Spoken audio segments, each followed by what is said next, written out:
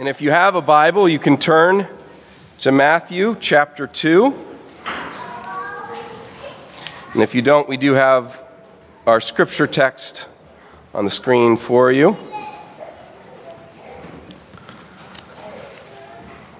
On this Christmas day, we're finishing up Matthew's account of the birth of Jesus Christ.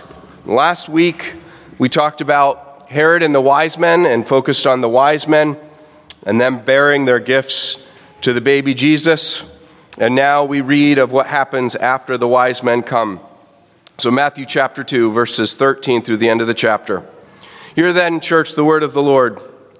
Now when they had departed, behold, an angel of the Lord appeared to Joseph in a dream and said, "Rise, take the child and his mother, and flee to Egypt, and remain there until I tell you, for Herod is about to search for the child to destroy him." And he rose and took the child and his mother by night and departed to Egypt and remained there until the death of Herod. This was to fulfill what the Lord had spoken by the prophet, "Out of Egypt I called my son."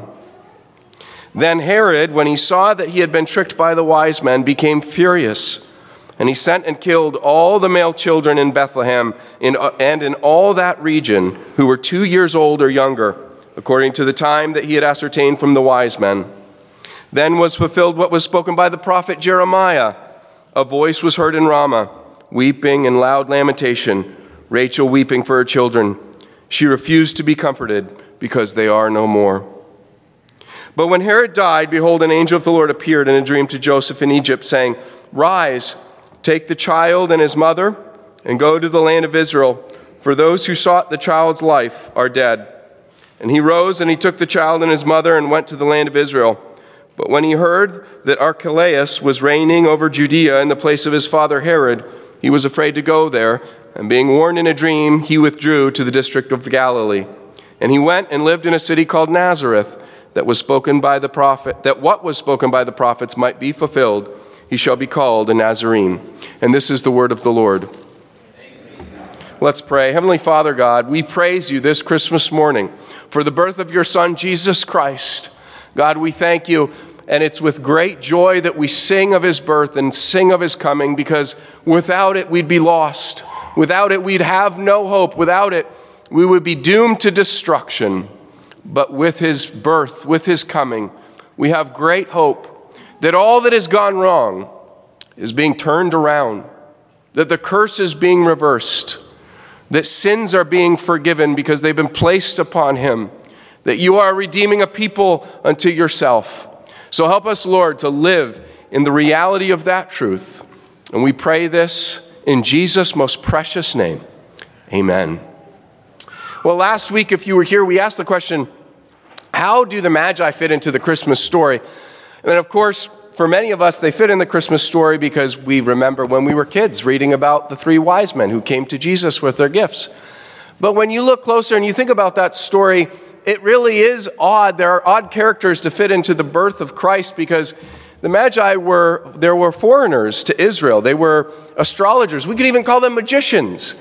And in the story of the birth of the Jewish Messiah, it doesn't seem that they would fit in. So we asked that question, how do they fit into the Christmas story? Well, this week we've read the text and we might ask questions right along that same lines. We might ask questions like, how does an escape to Egypt fit into the Christmas story? You know, how does a young family on the run for the life of their baby boy fit into the Christmas story? Or even more perplexing than that, when we think about Christmas and you think about all that goes along with Christmas, how does the slaughter of innocent babies in Bethlehem fit in? You know, try and find that part in the Christmas story in a children's book. Or try to find that part of the Christmas story in a Christmas song. Or in an Advent preaching series, right? I mean, Matthew's genealogy in chapter 1 maybe will include that. But Rachel weeping for her children? Does that fit in our Advent series? No thanks. And especially not on Christmas Day, right? It doesn't exactly fit the Christmas spirit. Normally when we think about Christmas, we think glad tidings of great joy, right? Even for the world outside the church, Christmas it's the season to be what? It's a season to be jolly. It's meant to be a time that's filled with happiness, filled with warmth and good feelings. Now, there's an important distinction between the two, but it's easy to get them confused. Christmas is about glad tidings of great joy for all people. Why? Because Christ the Lord, our Savior of the world, has come. But celebrating that is not the same as setting aside a yearly tradition of feeling warm and happy inside while it's cold and nasty outside. Christians today often warn of the dangers of materialism stealing away the true meaning of Christmas. You've heard that before. You've heard Christians warn you, other Christians warn you of materialism stealing away the true meaning of Christmas. I think perhaps we need a different warning. We need to be warned of sentimentalism stealing Christmas away.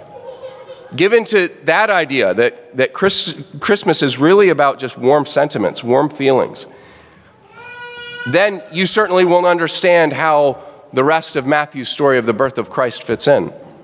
You certainly will understand how the slaughter of innocent children at Bethlehem fits into the Christmas story.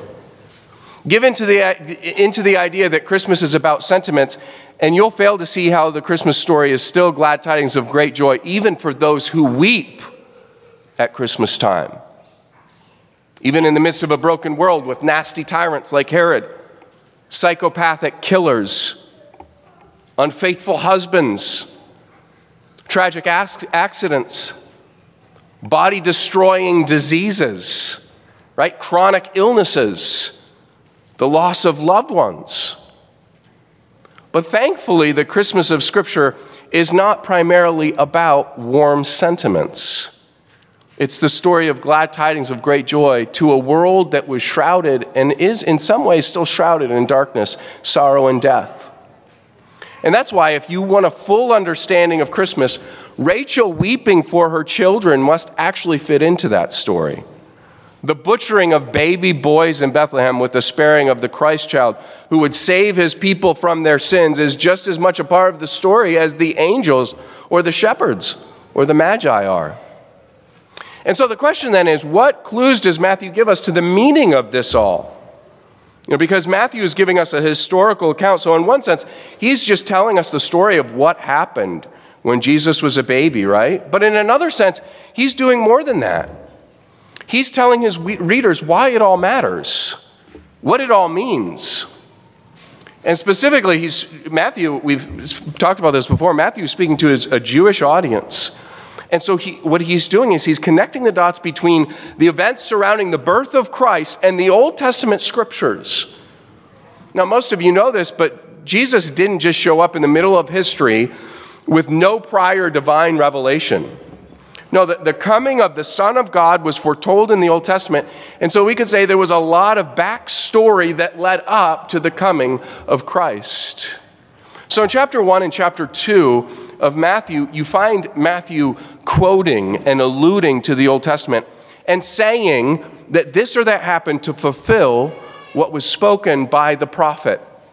Or in some cases he says this is what happened to fulfill what was spoken by the prophets. And this was to show his readers that Jesus was indeed the Messiah who was promised in the Old Testament.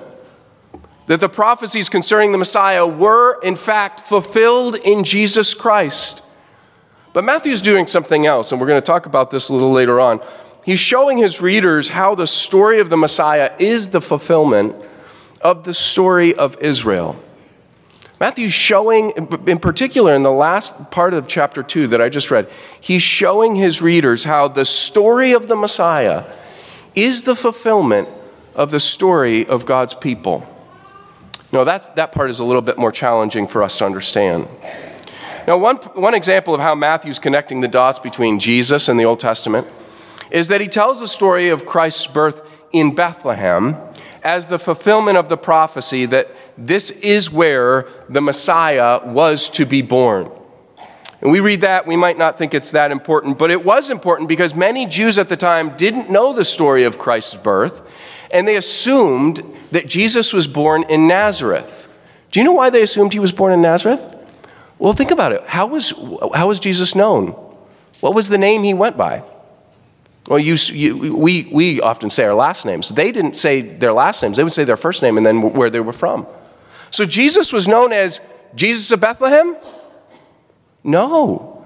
Jesus was known as Jesus of Nazareth. Why was he known as Jesus of Nazareth? Well, that's because he grew up in Nazareth. And so do you know what a lot of Jews assumed? A lot of Jews assumed that he was born in Nazareth because he was known as Jesus of Nazareth. So do you see what Matthew is doing as he gives this account? If he was born in Bethlehem, how was it that he came from Nazareth? How was it that he was known as Jesus of Nazareth? Well, this account answers that question. Jesus' parents fled Bethlehem. He was born in Bethlehem, just as the prophets foretold, as the prophet Micah foretold. Then his parents had to flee from Bethlehem to Egypt. And when they returned, they ended up settling in Nazareth because they didn't want to come back to Judea. They went back to Galilee because in Judea, Herod's son was still ruling in Herod's place. Now, one of the challenges that we have in the last part of chapter 2 is that Matthew makes connections to the Old Testament in ways that we're not accustomed to. So when we think about something in the New Testament as being fulfilled of something in the Old Testament, we generally think of straightforward prophecies, like Isaiah 7:14. Matthew quotes that after the angel comes to Joseph in a dream and tells him that Mary is with child by the work of the Holy Spirit. So we read of the angel's announcement to Joseph, and then Matthew says, this took place to fulfill what the Lord had spoken by the prophet. Isaiah 7:14, he quotes then, behold, the virgin shall conceive and bear a son. There's a straightforward prophecy being fulfilled in the birth of Christ. Now, it's much the same in chapter 2 when the scribes tell Herod that the Messiah was to be born in Bethlehem. And they quote the prophet Micah, who foretold that a special ruler would come who would be born in Bethlehem. So we get that because it's straightforward, it's simple. But the connections that Matthew makes to the Old Testament, as we see here in our text this morning, are not limited to the direct upfront prophecies about the facts of Jesus' birth. He also makes connections that demonstrate the convergence of themes and events within the story of Israel and then in the story of the Messiah. And what he's doing is he is telling the story of Christ, Jesus, to his Jewish audience who were very familiar with their own history in a way that shows that Jesus is their Messiah and is actually the centerpiece and the culmination of their history. By God's design, there's this rich typology between the life of Christ and the life and the story of Israel. The story of Israel and the story of Christ. And it's meant to show that Jesus truly is the Messiah of God and that the story of God's people find its full and final resolve in Jesus Christ. So let's look at this passage that we just read. There are 3 paragraphs in this section, and we're actually only going to look at the first 2 this morning. But notice that each paragraph in the section that I read ends with Matthew confirming that what happened in the early days of Christ was a fulfillment of what was spoken. So we'll name the first 2 paragraphs, Jesus and the Exodus, and then Jesus and the exile, and finally, number 3, we're just going to connect the dots. We might call it Jesus and our story. So let's look first at Jesus and the Exodus, verse 13.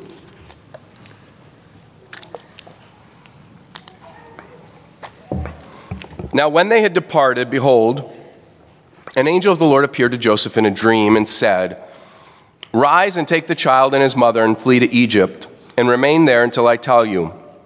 For Herod is about to search for the child to destroy him. And he rose and took the child and his mother by night and departed to Egypt and remained there until the death of Herod. This was to fulfill what the Lord had spoken by the prophet, out of Egypt I called my son. So in this paragraph, we're told that for a second time, the angel comes to Joseph in a dream. Came to Joseph in the dream before the child was born, and now after the child is born, Jesus is born. An angel comes to Joseph in a dream. And this time, the angel comes to warn Joseph of Herod's intent and to command him to take Jesus and his mother and flee to Egypt until he is told to return. So again, Joseph, just like the first time the angel comes to Joseph, Joseph is called to act in faith.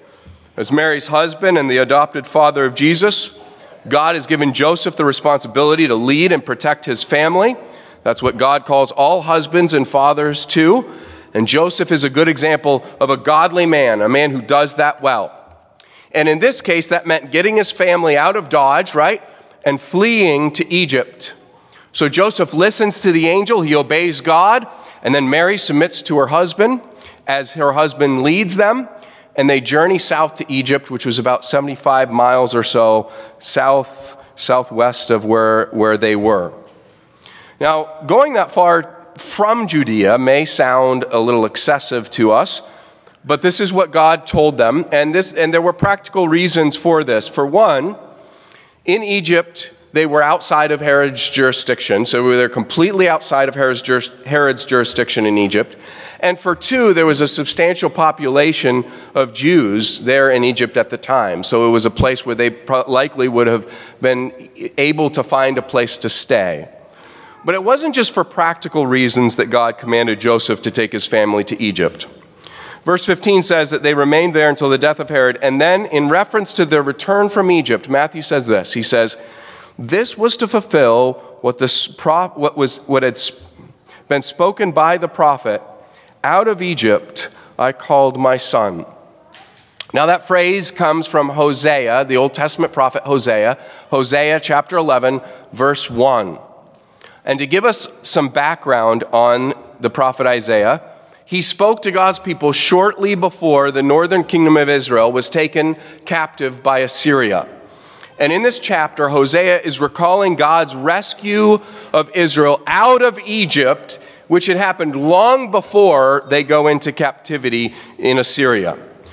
So he's speaking of God's rescue of Israel out of Egypt. It was the event that was the beginning of Israel as an independent nation. And here's how chapter 11 begins. He says, when Israel was a child, so the prophet is speaking to Israel just before they're about to be taken into captivity. He says, when Israel was a child, I loved him, and out of Egypt I called my son.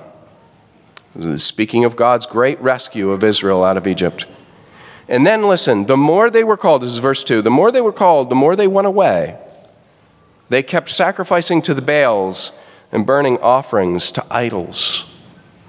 So what is the prophet doing? He's reminding God's people of how when they were in the childhood stage of being a nation, God called them out of Egypt. They were in slavery in Egypt and God called them out. But then he goes on to tell them of how despite God's call upon them, his adoption of them as his son, his deliverance of them from slavery in Egypt, despite all of that, Israel still chased after false gods, other gods. And then Hosea says that because they kept chasing after false gods, they will go back into captivity. But toward the end of the chapter, there's this unexpected turn in Hosea. And God promises to restore his people again and return them to his home or to their home. Now, what's happening here? And how can Matthew apply what Hosea spoke of with this event in the childhood of Jesus Christ? What does all this have to do with Jesus going in and out of Egypt, right? Well, the answer is God is repeating the history of his people in the life of his son Jesus. God's repeating the history of his people in the life of Egypt, in the life of Jesus. Just as God led his son Israel into Egypt and then called them out of Egypt, so he is done with the Messiah. And that future restoration of Israel that Hosea spoke of is happening in this man, Jesus Christ. The story of Jesus as a baby being led into Egypt and then back out again is not just a series of unfortunate events. It's the history of Israel. It's the history. So when the Jews are reading this, they look, what they're supposed to see is, look, this is your history. Your story is being retold, and it's being retold in the one man, in the true Son of God, who is fulfilling God's promise of restoration. So you see, Jesus is shown to be the Messiah. Why? Because he's living the very story of God's people. Just as Israel went into Egypt, so did he. And just as God called them out of Egypt, so he has called Jesus out of Egypt. And yet, unlike Israel, Jesus proves to be the faithful Son, the one who will be the light to the nations as they were meant to be, but failed because they worshiped other gods. Now, by the way, this theme continues in Matthew. If you just go to chapter 4, skip a chapter, go up to chapter 4, what happens in the beginning of chapter 4? Do you remember what happens in Matthew 4? Jesus is led into the wilderness. And how long is he in the wilderness for? 40 days. Why 40 days? Why not 10? Why not 15? Why not 20? Why not 42? I'll tell you why. It was the fulfillment of Israel's 40 years in the wilderness. And what you're to see as you read that story is, unlike Israel, Jesus goes into the wilderness and he passes the test. He honors his Father by trusting and obeying his every word, unlike Israel. Now, New Testament scholar G.K. Beale makes a helpful observation that what is happening here in Matthew's gospel is much like the connection that the Apostle Paul makes between Adam and Christ. In order to reverse the consequences of Adam's failure, there needed to be what? There needed to be another Adam. And so likewise here, with the first Exodus and the following disobedience of Israel, it has to be reversed by another Exodus of a better and truer Son. In the first case, the people of God were rescued from death and slavery only to go back into it by way of false worship. But where the first Son failed, the second Son has succeeded. And with this, Matthew is presenting Jesus himself as the new Israel. God's people are going to be restored and even redefined in this man, Jesus Christ. The very identity of God's people is being established in Christ himself, the true Son of God, the true Israel. Which is why we find out as we read the rest of the New Testament that to be part of God's people is not a matter of one's physical connection to Abraham, Isaac, and Jacob. Rather, it's a matter of one's relationship to Jesus Christ, the true Son of God, the true Israel. So out of Egypt I called my son. God has been telling this story for centuries. All that happened to Israel in the Old Testament was by God's sovereign plan. And Matthew is showing us that it all converges on this baby born in Bethlehem. So the story of Israel finds its resolve in the story of Jesus, their Messiah. So then we come to Jesus and the exile, verse 16. What of this next paragraph? Verse 16 says, Then Herod, when he saw that he had been tricked by the wise men, became furious. And he sent and killed all the male children in Bethlehem and in all that region who were 2 years old or younger, according to the time he had ascertained from the wise men. Then was fulfilled what was spoken by the prophet Jeremiah. A voice was heard in Ramah, weeping and loud lamentation, Rachel weeping for her children. She refused to be comforted because they are no more. Now, this section goes back in the story a bit to narrate what happened in Bethlehem after Joseph, Mary, and Jesus fled to Egypt. Herod proves himself to be as terrible and as wicked as we feared. He could have built 100 temples dedicated to Yahweh, and none of them would have made up for this heinous act of evil. It's another example of why the world is in such desperate need of a righteous Savior King. A king whose rule would not be exercised by the taking of innocent lives, but by the giving up of his own innocent life for the sake of his people. Well, as Herod is conspiring against God and against his anointed, there's this terrible consequence, the slaughter of all the children under the age 2 in the town of Bethlehem and in that region. And again, Matthew tells us here that this is a fulfillment of the Old Testament story.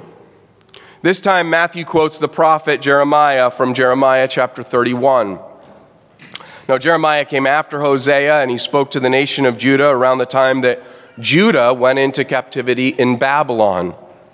And in chapter 31, Jeremiah tells of the sorrow of God's people as they're led into exile in Babylon.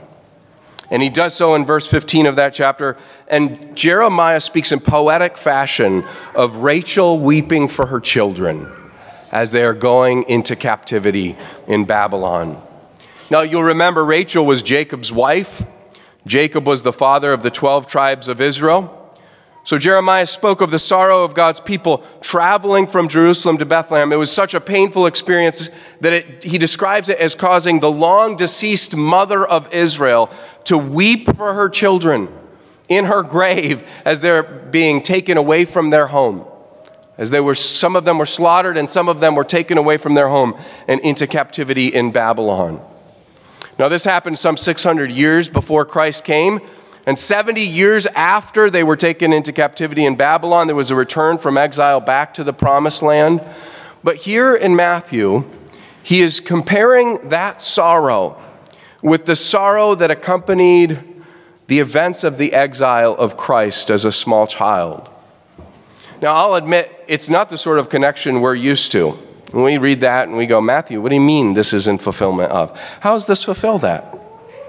But you see, part of what Matthew's getting at here is something that would have been known to his audience that may not be known to us about this text that he reads from Jeremiah, or that he quotes from Jeremiah.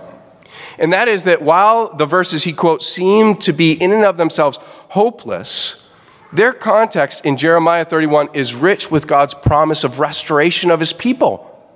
In fact, the majority, if you go and you read Jeremiah 31, the majority of that chapter is about that. It's about God's restoration of his people. So in Jeremiah 31, while you do have the sorrow and the pain of the Babylonian exile experience, there is along with it God's reassurance to his people of his love and his plan to redeem them and his plan to restore them.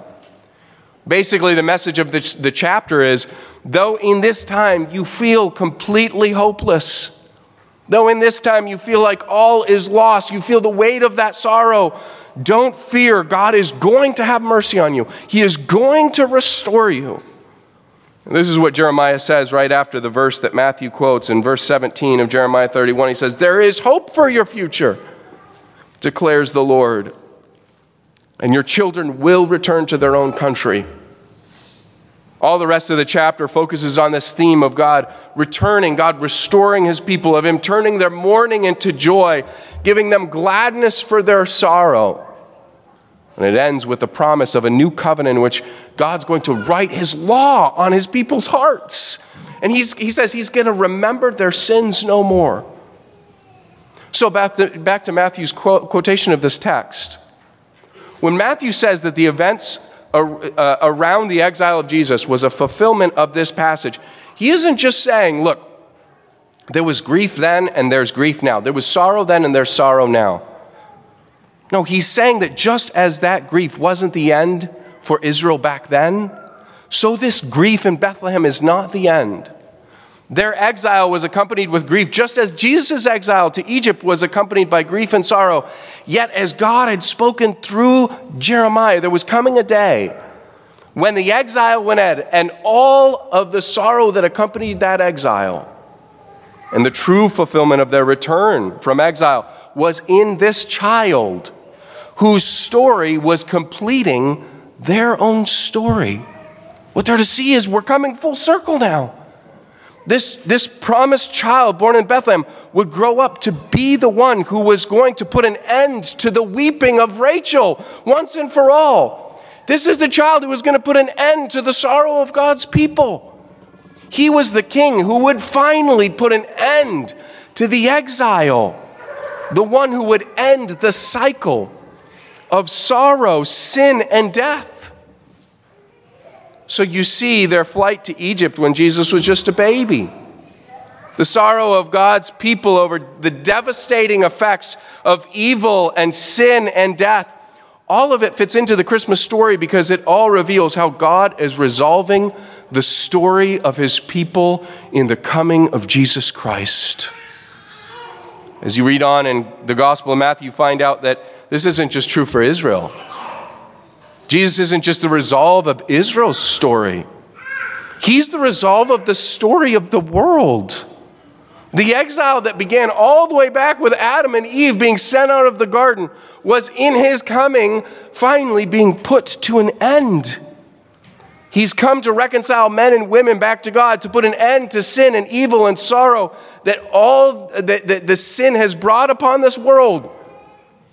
As I heard Tom Riley recently put it, the end of evil begins at Christmas.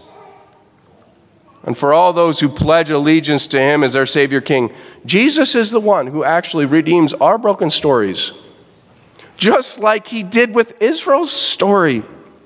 He's the one that makes sense of our story. When we look back and we go, I cannot make sense of it. Jesus is the one who is going to make sense of it in the end. He's the one who is going to redeem it in the end. Now, sometimes it's hard to see that when we're in the midst of it, while sin and sickness and death are still at work in our lives and in this world. But in the Christmas story, we're given glad tidings of great joy that our Redeemer has come. And that everything that happened to him, even the things that happened to him when he was just a young child, when he was just a baby, happened by the sovereign plan of God, that he might be the perfect Savior of an imperfect people.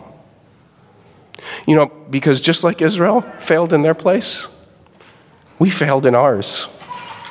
Jesus is the one who stood not just in their place.